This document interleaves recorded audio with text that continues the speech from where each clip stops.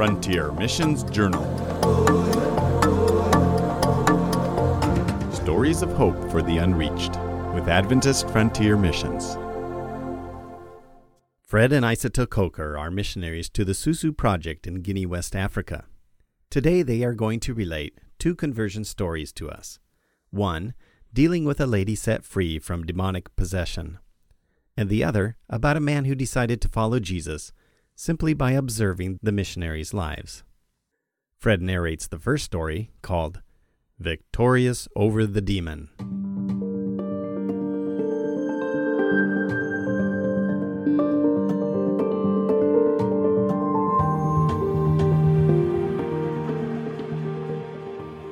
Mariam Jabi, at the age of 8, began to see money laying out there as she walks to school.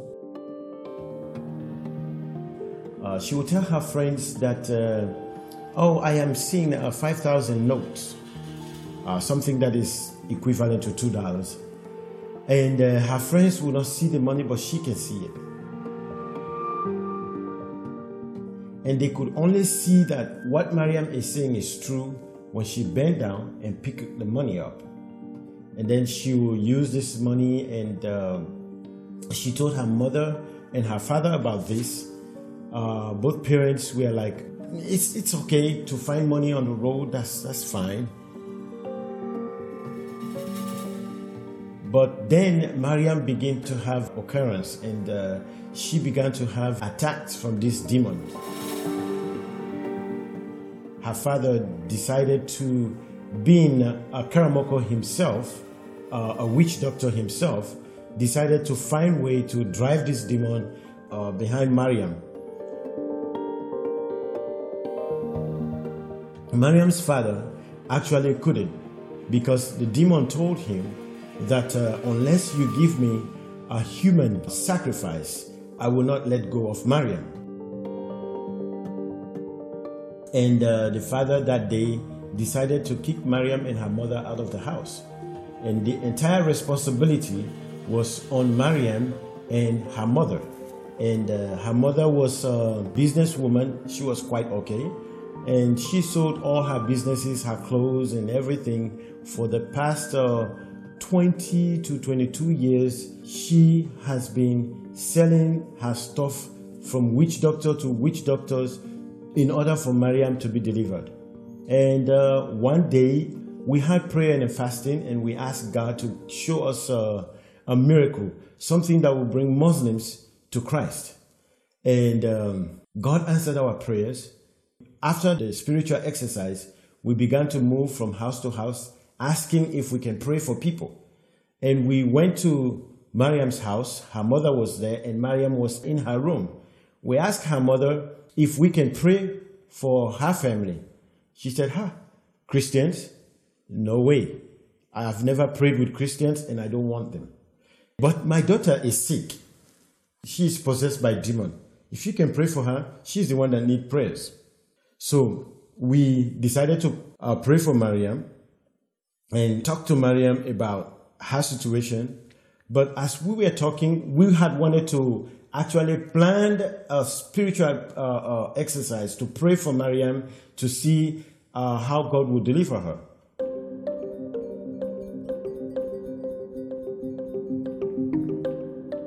As we were talking to Mariam, Mariam went into trance, and then she began to talk and tell us, get out of here. My demon said you should go. And Mariam's had a sweet voice, but when she was in trance and talking to us, Mariam was actually like a man. Her voice was heavy.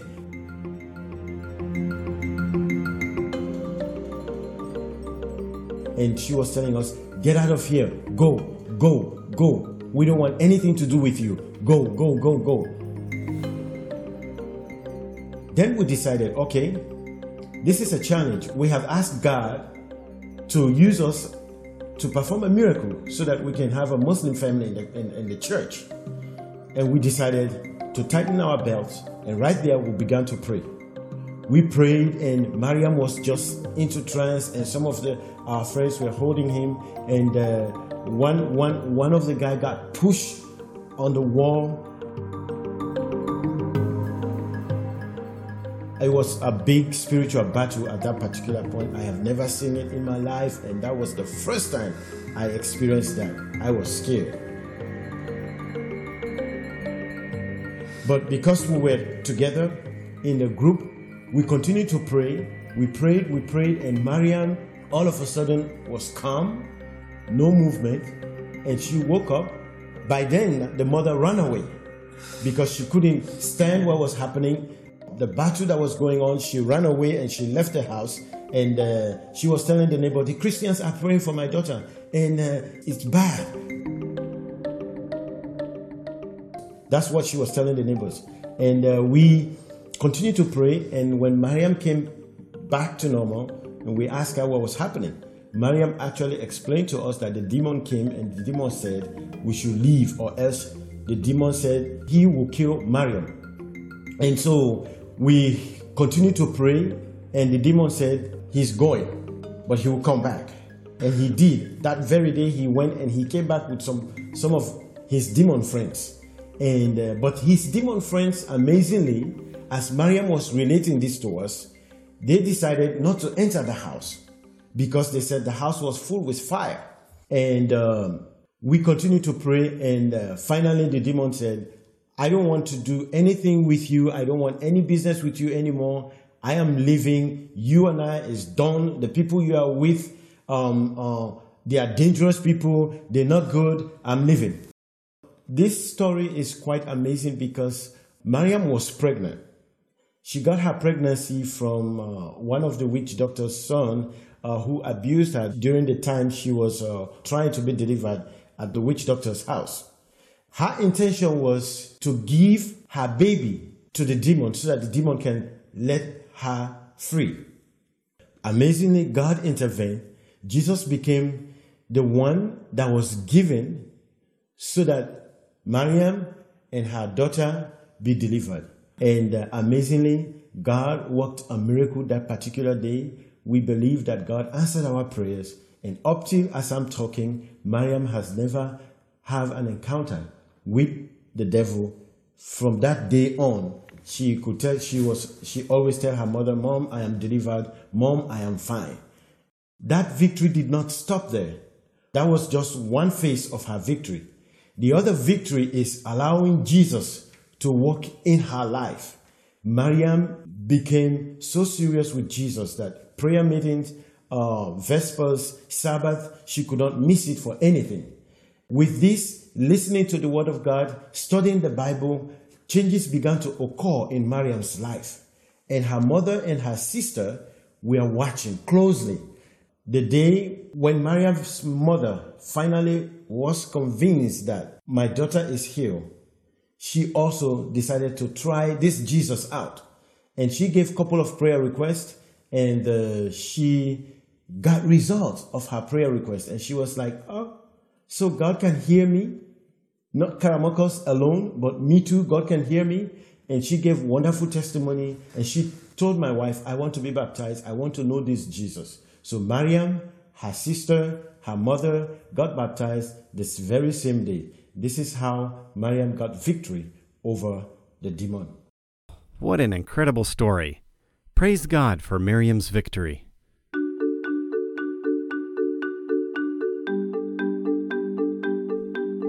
Isata chronicles our second story today, titled, Live the Light You Preach.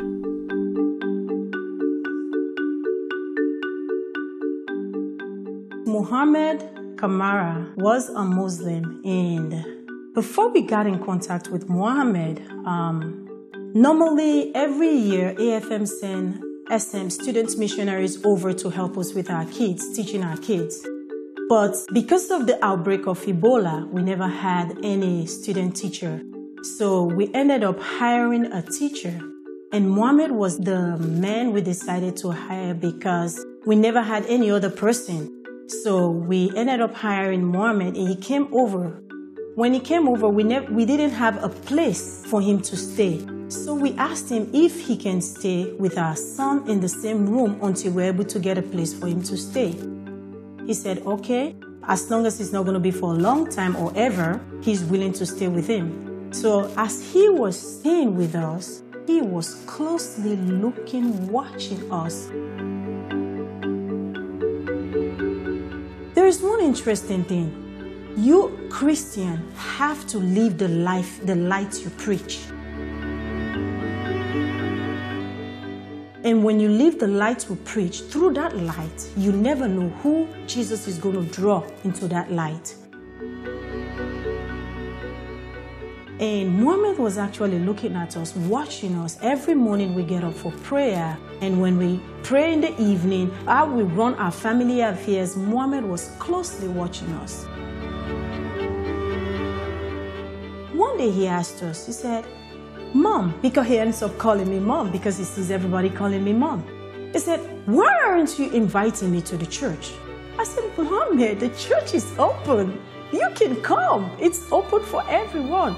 Because the problem is we didn't want to push him because he's a Muslim. And we don't want him to think that because he's a Muslim, we are trying to push Christianity into his life, or that's why we hired him for us to change his life. I was very calm about it. So he asked me, he said, if I can allow him to go to church. I said, the church door is open, Muhammad. You can come over, it's fine. Then he said, but I need a special invitation. I said, okay, Muhammad, you are invited.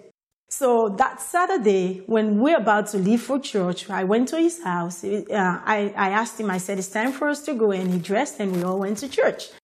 And every Saturday, Muhammad has been coming to church faithfully. And one day, he came up to my husband. I would like you to teach me the Bible. And I need a Bible. I want to be reading the Bible. I was like, Muhammad, are you really sure? Because everything was happening too fast. I was like, Muhammad, are you really sure? He said, Mom, I want to tell you something. I don't know you. I've never known you before. But what I've seen and the way I've seen you run in your family and the way you guys are behaving in your family, that struck me so much. And it gave me a very good impression. So I really want to know this God that has brought all these changes into you guys' life. I want to know that God. I said, okay, well, Muhammad, here is a Bible. You can have this. It's not a problem. So he took the Bible he was reading. And he's been having Bible studies with my husband on and off. And one day my husband had a Trinity study with him. And he was like, you know what?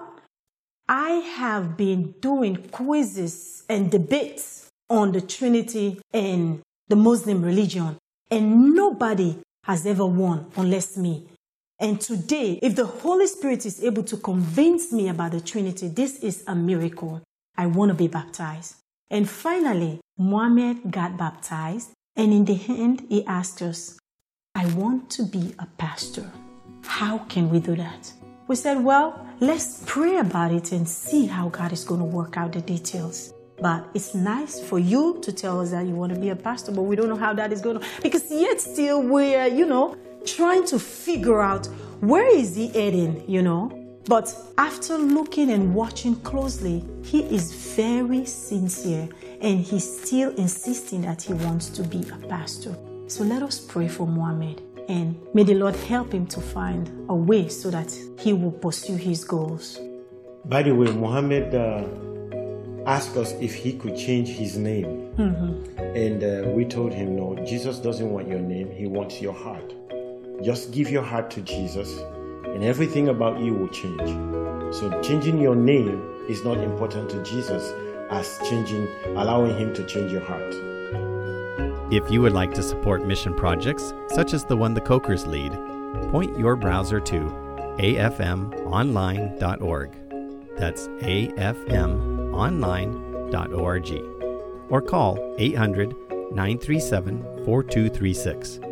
Again, 800-937-4236. Thank you, and God bless.